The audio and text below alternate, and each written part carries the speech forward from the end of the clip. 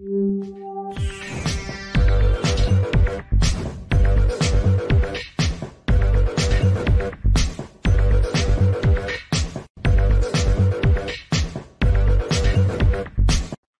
everybody, welcome to the show. You know where you are, the 9 at 9 with me, Tigo. And if you're watching right now, you know what's about to happen. Michelle Moras is here.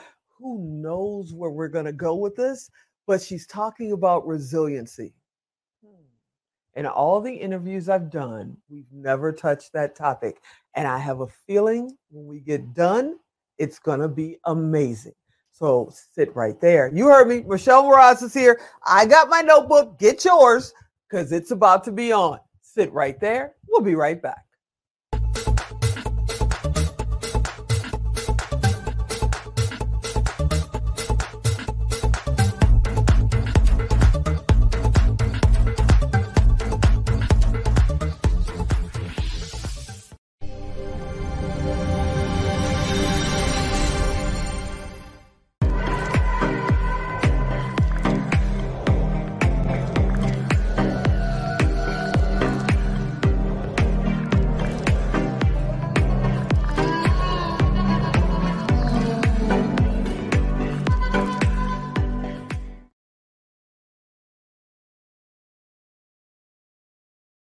Hey, everybody. Yep, you heard me right. Michelle Moras is here. I'm not going to waste any time because she's talking about resiliency. Michelle, are you out there?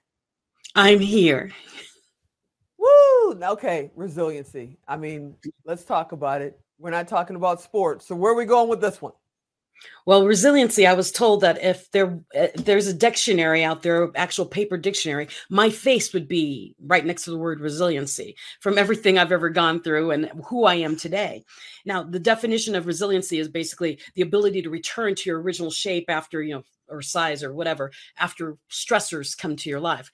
I like to say that resiliency is actually bouncing back to the original, if not better. So what I think about with resiliency is that you have to be able to spring back. Leaders have to be able to spring back, and they need to be able to spring back from any temporary setback. And I have a story to tell about resiliency. It's how I see it. I'm ready. Let's go. Okay. Have you heard of the story of the carrot, the egg, and the coffee bean? Yes. I tell that. Okay, go. That is the story of resilience. The carrot goes into it's hard. Okay. And when stressors come into its world, it's hot water. So you put a carrot into hot water. The carrot, which was hard, goes into hot water. It becomes soft. And if you boil it long enough, if you put it through enough stress, it falls apart, it dissolves, it loses itself. If you put an egg, which is very fragile, into hot water, so you start off fragile, you put it in hot water, it turns hard so much that you have to hit it to crack it, right? It kind of stinks too. And then the third is the coffee bean. Coffee bean is hard and it's bitter.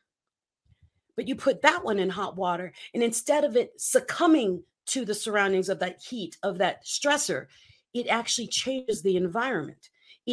It becomes something new and better and stronger and more pleasing, right? So when it comes to resiliency, are you a carrot that falls apart under stress? An egg becomes very hard under stress, or the bean that evolves into something bigger, better, stronger, and more acceptable, that you actually change the entire environment to be better? Who are you when it comes to stressors? So when I think that when bad things are happening, I see myself as a coffee bean. I've gone through hell in a handbasket in the past 4 years, and I'm a better person today than I was 4 years ago. Are you a carrot, an egg, or a coffee bean? Now, my girlfriend shared that story to me, and I'm like, ooh, I like that so much better than my analogy. I used to use a rubber band because I would say, rubber bands are meant to stretch, and they stretch sometimes so much that the force has to go somewhere. Where do you want to go? In my case, when I was going through stressors, I aimed it to global speaker and author, because when I get ready, I'm going to be completely ready. And as soon as that stressor lets go, I'm going to fly forward. And that's exactly what I did.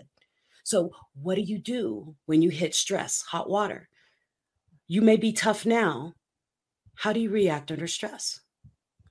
You may be See, I fragile. believe that most people don't know their carrots, and there's a lot No. of carrots out there that just fall apart in the stress. But Yeah. I also I agree or disagree. You don't have to stay where you are. If you're a carrot right now, you can actually become a coffee bean. You just have Yes. to work at it, correct? Yes. It's all a mindset.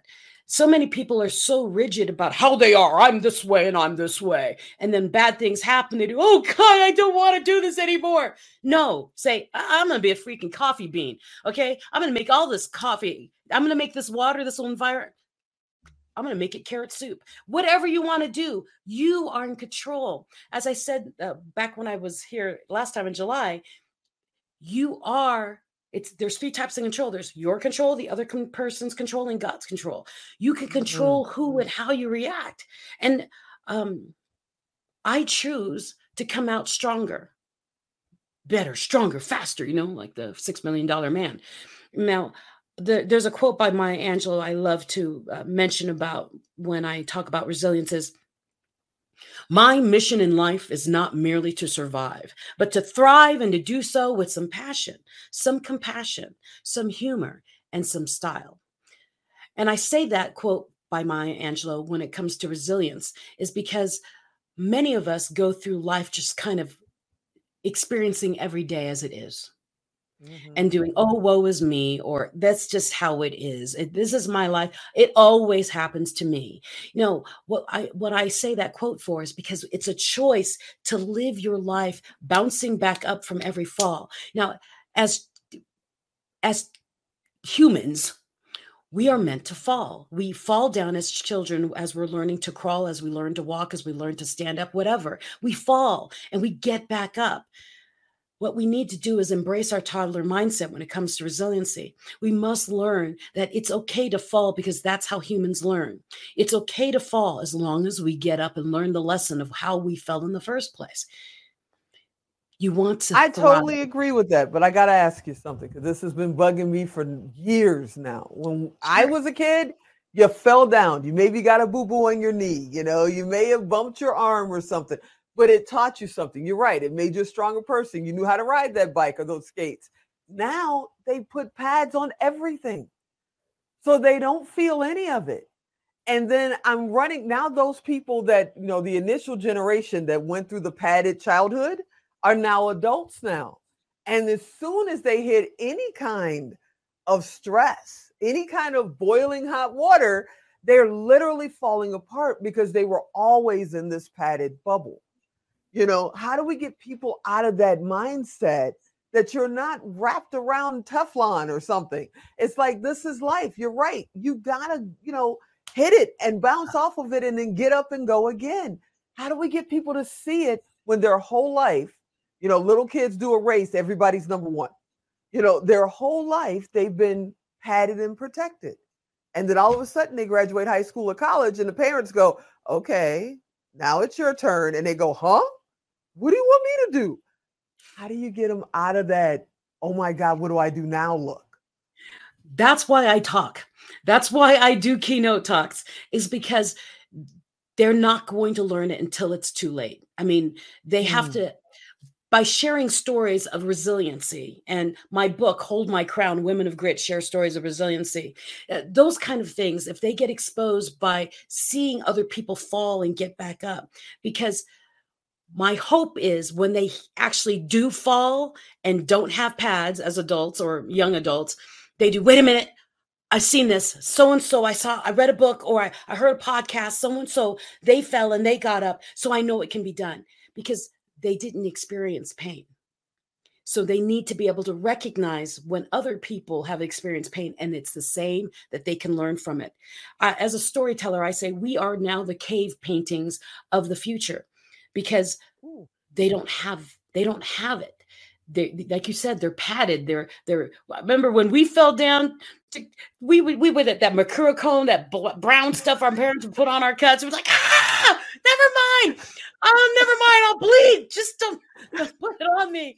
I mean, our health, the things that protected us, was even painful. I mean, nowadays, even at the dentist, they numb you first, then put the shot in. When we were kids, they would put that big old thing in our mouth and put that shot in. I mean, suffering was part of getting healed. Oh, This you and kid. I could sit here and talk about this for hours. I see you're Yes. speaking my language. You got to come Get back. up, You got. I people.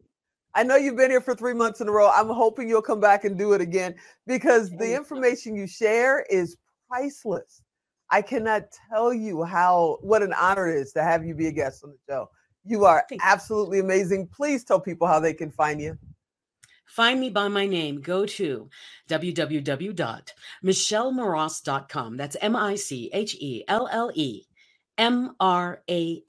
michellemarass.com. You can find me there, find me on social media. But best, subscribe on my website, and then you can know where I am, what I'm doing, and how to reach me at all times. You're amazing. Thank you so much for these 3 amazing interviews, all the information you've shared. I hope you'll come back again because I learn something new every time you're here. Yay! My job is done. She said, hey, your job just started. All right, everybody. I hope you enjoyed this episode. I know I did. I hope you go back and watch all 3 of these episodes because, oh my gosh, the knowledge she shared is absolutely amazing. And as always, I'm Tigo. I'll talk to you next time.